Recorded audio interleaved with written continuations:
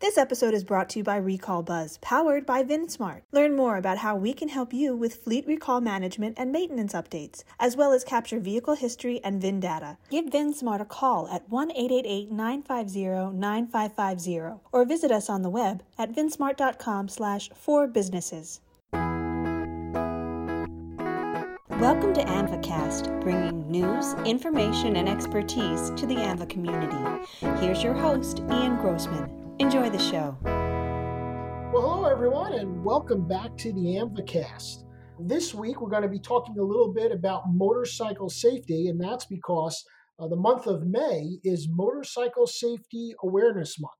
And I'm pleased to welcome to today's episode, Kara Templeton. Kara is the Director of the Bureau of Driver Licensing at the Pennsylvania Department of Transportation. Kara, welcome to your first appearance on the ANVAcast. Well, thank you, Ian. It's always a pleasure to talk to you, but I'm excited to join the podcast today to talk about something that's near and dear to my heart as a motorcycle owner and licensed motorcyclist.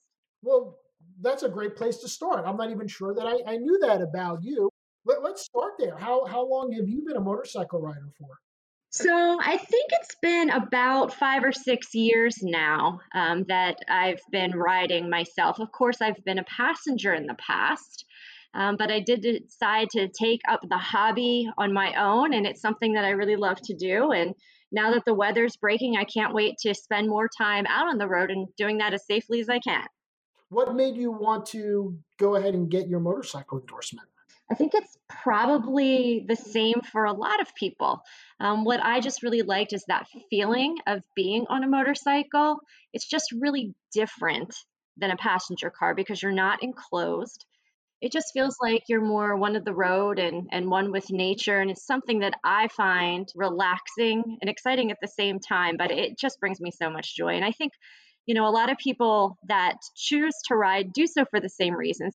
It's a way of life for many people, and it's a love to many. So. And yet, all those things that you said, what makes it exciting and enjoyable, the exposure, the connection, that is also what makes it so much more risky, if that's the right word to call it. Absolutely, you're correct. Being on a motorcycle, it is a little bit more risky. We know that the statistics say that if you're involved in a crash on a motorcycle, your chances of dying are actually a lot greater than individuals that are in passenger cars. It also takes a completely different skill set to operate a motorcycle. The whole driving component is much different. So you're right in saying that there are definitely additional risks that come with riding a motorcycle. Talk more about the skill sets, because I have no doubt there's certainly plenty of motorcycle riders and operators out there, some who are listening. But we know just by the fact of the numbers, most people are not motorcycle riders and operators. So for those of us who aren't, how are the skills different in terms of having to operate a motorcycle when compared to just driving a car? Right. Well, thankfully, of course, the rules of the road are the same with the traffic laws, but the actual handling of the motorcycle is a lot different. When you're on two wheels, as an example, the handling is a lot different. You're going to have to swerve around obstacles. Inclement weather can play a factor in your riding. High winds can work against the operator of a motorcycle. So the rider has to be cognizant of that, and they start to feel the wind pick up, be able to react. Things like slippery roads, things like gravel on the roads, those affect the operation of motorcycles much differently than being in a passenger car. And even some of the logistical things, such as on a motorcycle, many motorcycles, not all, but many of them don't have self-canceling turn signals. So you really have to pay attention as a motorcyclist when you are using your turn signal. If you don't have a self-canceling turn signal, you need to turn that off because other motorists can see that and think that you're turning when you're not. So it's just a lot of different things. There's the whole shifting component for those motorcycles that are not automatic. We know that some of them are today, especially like with the three wheels. Right. But it is just a different world in terms of the operation of it and the different road conditions and how weather can affect you differently. And so talk to us. I know the programs vary from jurisdiction to jurisdiction, but we're going to talk about Pennsylvania's program as a case study. Mm-hmm. What is the agency's role in preparing those riders to have those different skills, or at least to make sure they've demonstrated those skills before they get the endorsement? Right. So in Pennsylvania, we've had a motorcycle safety program since the 1980s. And what our program consists of is it's done by an outsourced vendor for our motorcycle training classes. So, how the motorcycle rider gets to be licensed in Pennsylvania is they do still come to Pennsylvania to one of our driver license centers to get their permit by taking the knowledge test. Once, an individual has the knowledge test, then they would need to take a skills test, or they can go through our motorcycle safety training program, which actually includes a skills test waiver. And upon successful completion of our motorcycle program, they will be licensed. And that class is actually required. I do just want to make this note. That class is actually required for riders under the age of 18.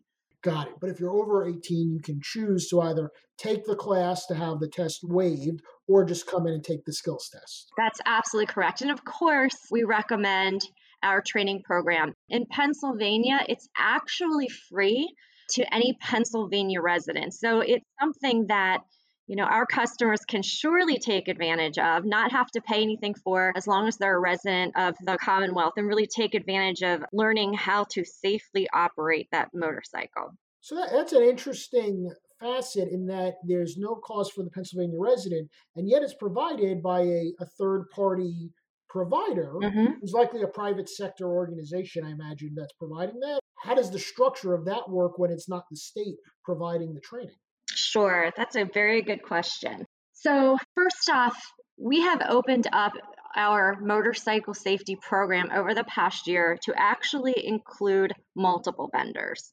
So, this is something new that we're getting into just within the past year, where multiple vendors can choose to provide the motorcycle safety training. Of course, it needs to be approved by PennDOT. It needs to be a PennDOT approved program, but it is open to other vendors. And how they are able to provide that training is with our motorcycle license fees for renewal and for the permit and an initial license.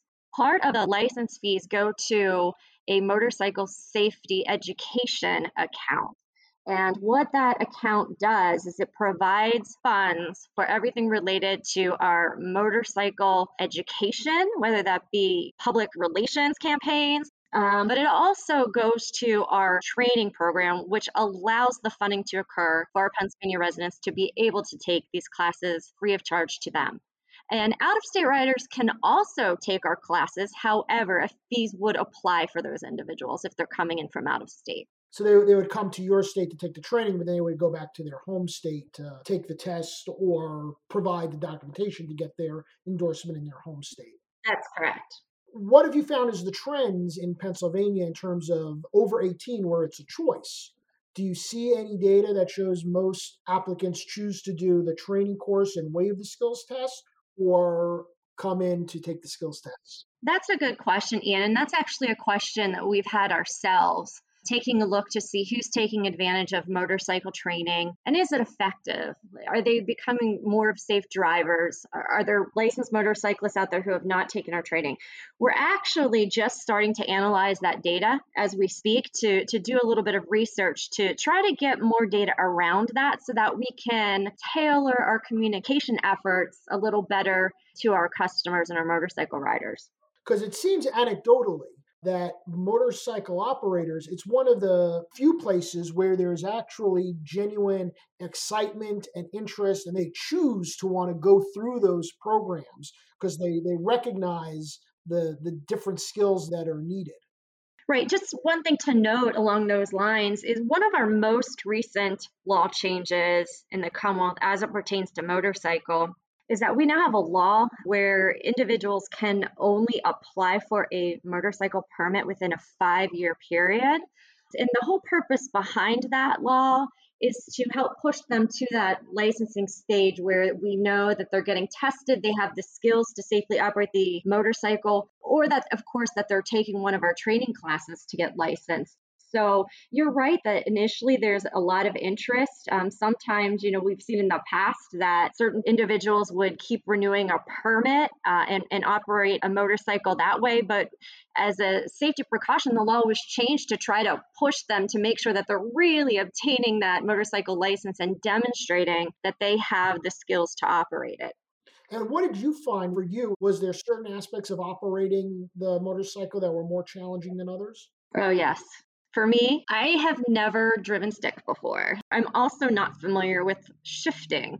So that was probably the hardest part for me to learn on my own was how to work that clutch and how to shift appropriately. So that was the biggest challenge that I had personally in terms of the operation of the motorcycle. And in terms of your role in oversight of the program and now being part of the community, is that something that's consistent, or have you found that there are, for some, it's different skills that are more of a challenge than others? I'm sure it certainly varies for everybody to some degree, but what I'm really trying to get at is, are there trends where certain parts of the operation tends to be more challenging than others for the general motorcycle operator population? I think a lot of it has to do with, of course, the shifting and appropriate braking, especially if they haven't had any type of experience doing that before. Obviously, balance is an important thing. If individuals are not accustomed to riding things like a bicycle, two-wheel motorcycles probably not the best thing for them until they've acquired those skills. A little bit of a leap, yeah. And for operation on the roadways, they have to understand how the motorcycle operates. So they might have to change direction more quickly. They need to allow for more distance potentially for the vehicle in front of them to be able to react. What about the type of bike? I've read over the years operating a smaller speedster type motorcycle is in and of itself different than, riding the big Harley that is so glamorized. How do the skills vary between the different types of motorcycles? Well, you're correct, and the different types of bikes out there vary tremendously. You can have some bikes that are a lot more powerful than other bikes, and if an individual is not used to that, that could be a challenge for them. Also, just the handling of the motorcycles, whether you're on a big touring or a sports bike, that could be different as well. So it really does vary depending on the motorcycle and the rider's skills and what they need to practice to be able to safely operate it.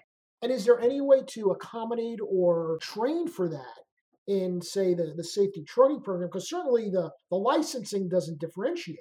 A motorcycle endorsement is a motorcycle endorsement of any size. And yet, you might need different skill sets depending on which of those motorcycles you end up owning and operating. So, a couple things with that. There are some restrictions that we have on our license for some motorcycles. For example, if you've got a three-wheel motorcycle and you learn and test on a three-wheel, we will give you a restriction that that's the only motorcycle you can ride is having three wheels. The same with motorcycles that have less than 5 brake horsepower.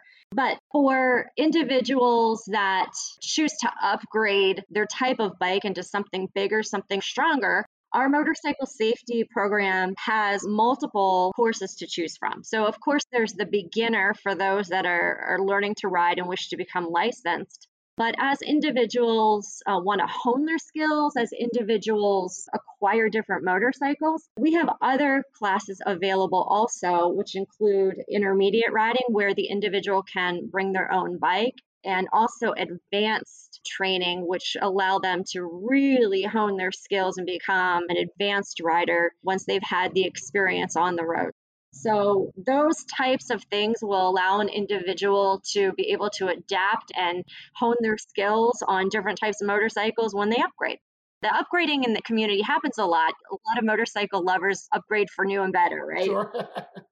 Now, you mentioned a couple times the three-wheel motorcycle.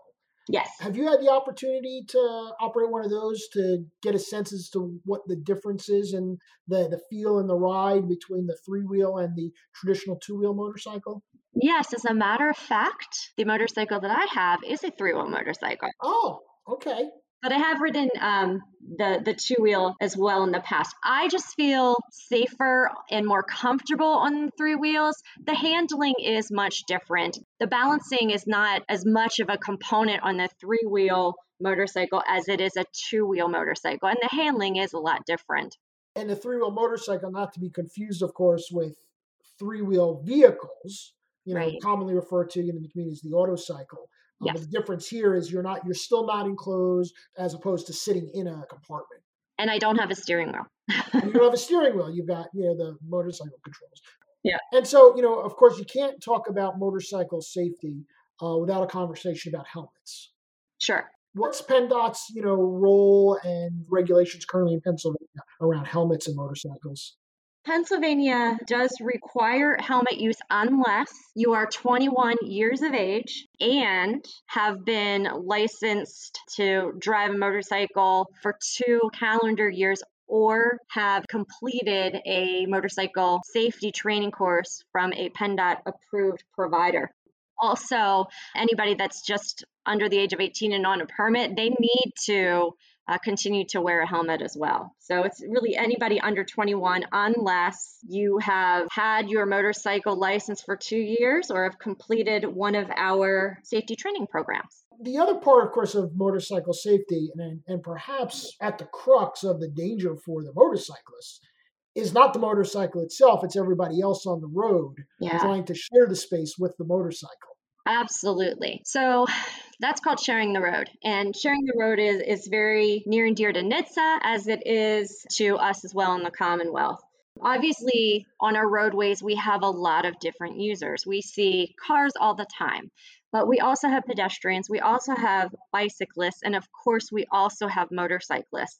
And so the Share the Road campaign is really geared to educating our general motorists, ones that may not use a bicycle very often or may not use motorcycles or have any experience at all with motorcycles. There are a lot of risk factors that the motoring public should really be aware of, and our Share the Road campaign really tries to drive those points home.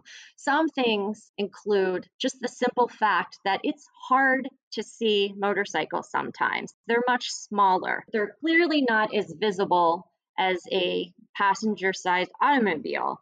So we want to remind motorists that look for motorcycles. They're harder to see. A lot of accidents happen at intersections. So if you're at an intersection, look to make sure there's no motorcycle there as well before proceeding through that intersection. We also try to educate our motorists about the operation of motorcycles in that at times motorcyclists may need to swerve to go around a potential hazard in a roadway. So there may be sudden movements that may need to happen, and motorists need to account for that and also provide things such as safe traveling distance behind a motorcycle, knowing the challenges that motorcycle operators face just traveling down the roadway. One of the things I learned is this idea that when you see a motorcycle in your rearview mirror and you see them going back and forth, side to side, Mm-hmm. it's not because they're trying necessarily to swerve or even trying to be aggressive behind you. They've been trained to do that to help make sure you're aware that they're there and they're not getting lost in their blind spot. Yes. And I have to tell you, the way I learned that was PennDOT's award-winning video that's been put out to help train folks on how to share the road with motorcycles. Can you tell us a little bit more about that video that PennDOT produced just a couple of years ago? Well, sure. Thanks, Ian. Yes, that video was a share the ride video. So the audience was really for our motorists out there to bring more awareness about motorcycle operators. And the way we did that in the video is we kind of had a smart car, if you will. Like we're all familiar with Alexa in our homes these days, but it was a smart car talking to the passenger car operator, explaining the movements of the motorcyclists and why they're doing what they're doing. So you're absolutely correct that motorcyclists will shift position to be seen more. and also do anything they can just to make sure that they're seen to increase their safety, such as wearing bright colors and things along those lines. And we just wanted to bring some of those points home for the motoring public that doesn't have experience on motorcycles, that we need to look out for them. And this is why they're doing the things that they're doing, which may seem odd to a normal passenger car driver. And really to appreciate the road is so much more unforgiving for the motorcycle, and to appreciate that they have a smaller margin of error than we do in a vehicle, and really to be mindful of that. Right. Well, I really appreciate chatting about motorcycle safety with you. One of the things we like to do on these AMVAcasts when we can is get to know our guests a little bit more as well. Now, I have been lucky enough, I was thinking about it, to have known you and worked with you now for more than a decade. It's hard to believe that, but it's been that long. I know. But for the folks listening that don't know you and only know you as I introduced you as a bureau chief for driver licensing at PennDOT, which, to be clear, is the top driver licensing position at PennDOT, reporting to the head of the agency that many of us have known for years, Kurt Myers. Tell us about your background. How long have you been with PennDOT now? Well, it's hard to believe in March, I just passed my 21-year mark. Wow. Right. So I've actually worked in private industry before coming to the Commonwealth. When I came to the Commonwealth, I started with PennDOT. I actually held a variety of different positions with Driver and Vehicle Services. I actually started in the training realm. And from there, I managed our photo license program, which oversees all of our photo license centers across the state. I also managed the call center program, where we get about 3 million calls a year. From there, I went and managed our Information Fiscal Services office, which did a lot of the financials, reconciliation, and also IT project support. And for the past 7 years, I've now been doing the Director of Driver Licensing position. So it's been a joy, a great career so far, and I'm still looking forward to a lot more years to go yet. And you've also been a very involved, engaged AMVA member during, at least a good portion of that time. You've sat on a number of committees and working groups. Yes, I have participated in the Driver Standing Committee. At one point, I was on a technical advisory committee with AMVA. And most recently, I was on an automated working group with AMVA. And we did a lot of work with that. I love participating in the good work that AMVA does. And I love the fact that the membership of AMVA all comes together to do great things. And I'm just so lucky to be part of that. Are you a Pennsylvania native, Kara? I am, born and raised. And so that kind of brings me back to where you started, which is the seasonal nature of motorcycle riding in Pennsylvania, as opposed to, say, other parts of the country where it may be, more year-round, or at least more than probably Pennsylvania. You get about half the year, 6 months with friendly motorcycle weather. Right. So our peak season, starts when the weather starts to get warmer. So that would be your April-May timeframe, and it can go to about October. But for some of those years where weather is really working with us and giving us a lot of mild weather, our riding season can really extend from March through December. Have you been out yet this year yourself? I have, but not enough. Well, the weather is turning. We hope you'll get out more soon. Maybe you'll send us a picture of your bright colors that you wear when you're out riding. Yeah, sure. Well, thanks, Ian. This has been a pleasure again, and I'm so glad that we got to work together to talk about the importance of safety, especially in the motorcycle realm. Thank you so much. My pleasure. Thank you for being with us. Thank you to all of our listeners for tuning in to this week's episode. Thanks to our producer, Chelsea Hadwin. And we'll see you all next week here on the AMVAcast. Stay well, everyone. Thank you for joining us for AMVAcast, hosted by Ian Grossman, produced by Claire Jeffrey, music by Gibson Arthur. This episode is brought to you by Recall Buzz, powered by VinSmart. Visit us at amvacast.podbean.com and subscribe on Apple Podcasts, Google Podcasts, Stitcher, and Spotify.